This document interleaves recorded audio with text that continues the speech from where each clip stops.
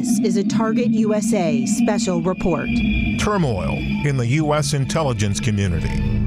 I'm J.J. Green. On the very first episode of Target USA in 2016, we talked with the current director at the time of National Intelligence, James Clapper. During the interview, he said something very prescient. ISIL is not a mortal enemy of the United States. It could cause us harm, it can kill our people, but it is not a mortal enemy of the United States. It can inflict mortal damage to the United States. Russia can. All of us in intelligence, I think, need to keep that in mind and in proportion. Russia has embarked on a very impressive campaign to modernize their military in all its dimensions. That is a bother. That's a worry, and it's something we need to be concerned with. I think one difference here, if there's insight, is always trying to keep in mind when you're assessing an adversary or a threat, is two dimensions. One is capability, and the other, of course, is intent. So just contrasting ISIS and Russia.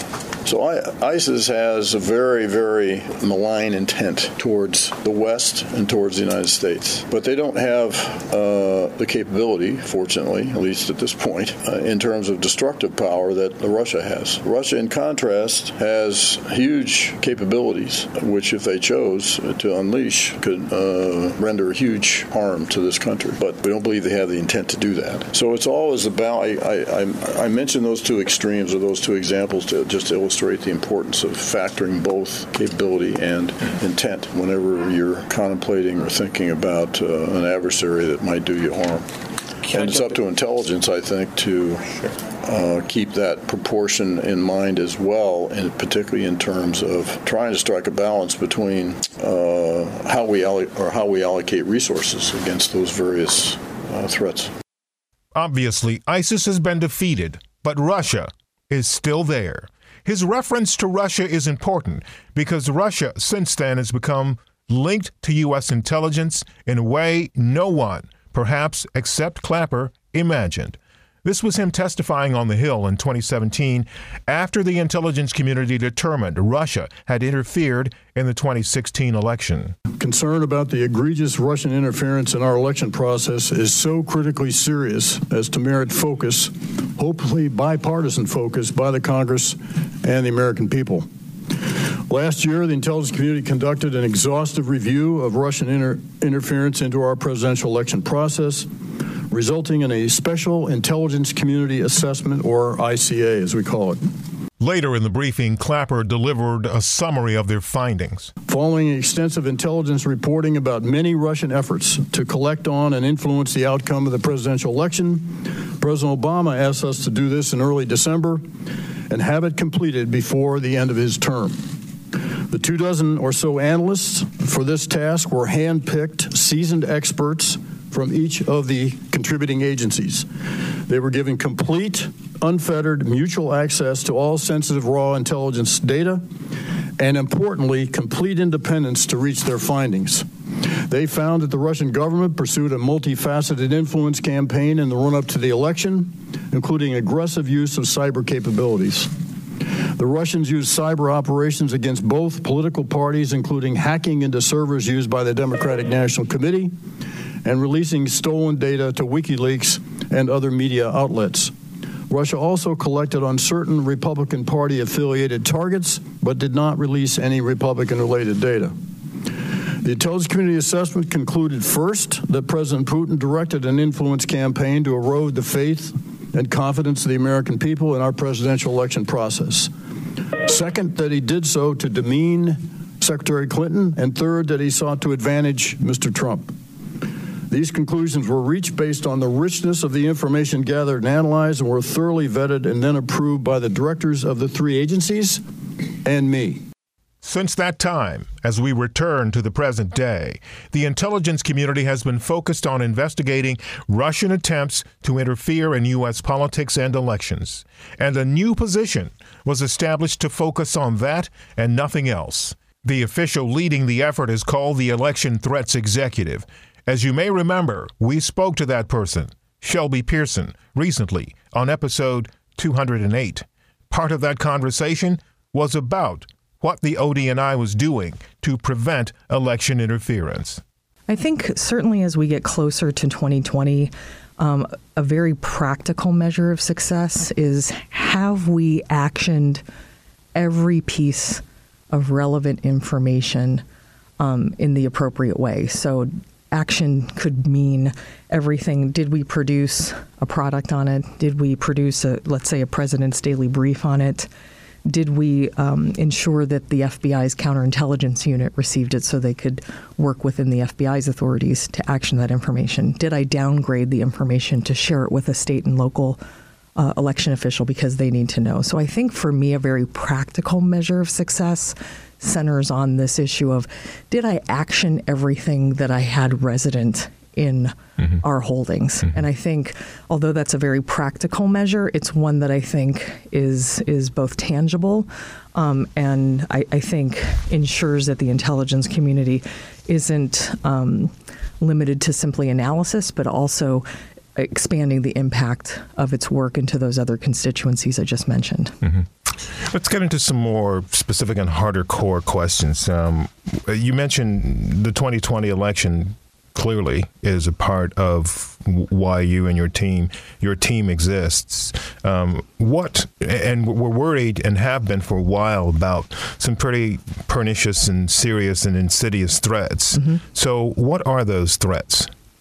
I think as we have tried to continue to communicate these threats across the board, we are certainly looking at the traditional actors of Russia, China, and Iran, also non-state actors, hacktivists, and frankly, even domestic actors, which of course the FBI and DHS would lead on going into 2020. And so, as I mentioned earlier, I think those threats can focus on both potential threats to the infrastructure related to casting votes or voter rolls or voter registration databases, as well as malign influence or influence operations whose sponsorship is not known to the target or the recipient. Around the same time we conducted our interview with Pearson, she delivered a classified briefing on Capitol Hill that ignited some events that I don't think anyone was prepared for. That briefing triggered a stream of activities in Washington that led to the sudden resignation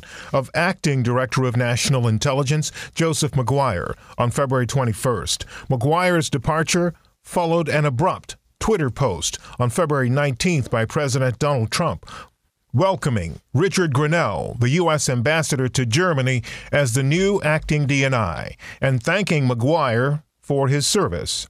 It was later revealed that Mr. Trump had become enraged when he learned that the briefer, Pearson, who works in the Office of the Director of National Intelligence, allegedly told members of the House Intelligence Committee Russia was attempting to interfere in the 2020 election with the goal of helping Mr. Trump win re-election.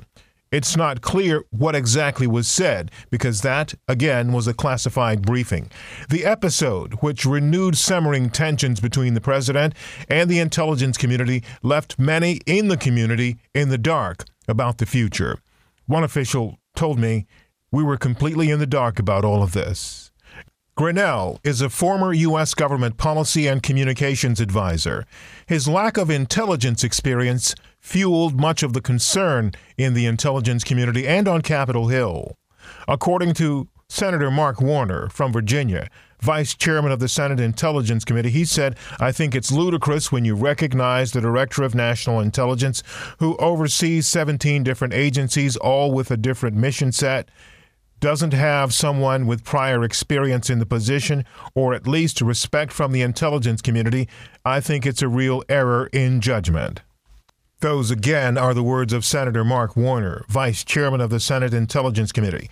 Warner and others in the intelligence community fear Grenell's political connections to Trump will create an atmosphere that suppresses or manipulates certain intelligence findings out of fear that it will anger Trump and further disrupt the career paths of intelligence officials and personnel.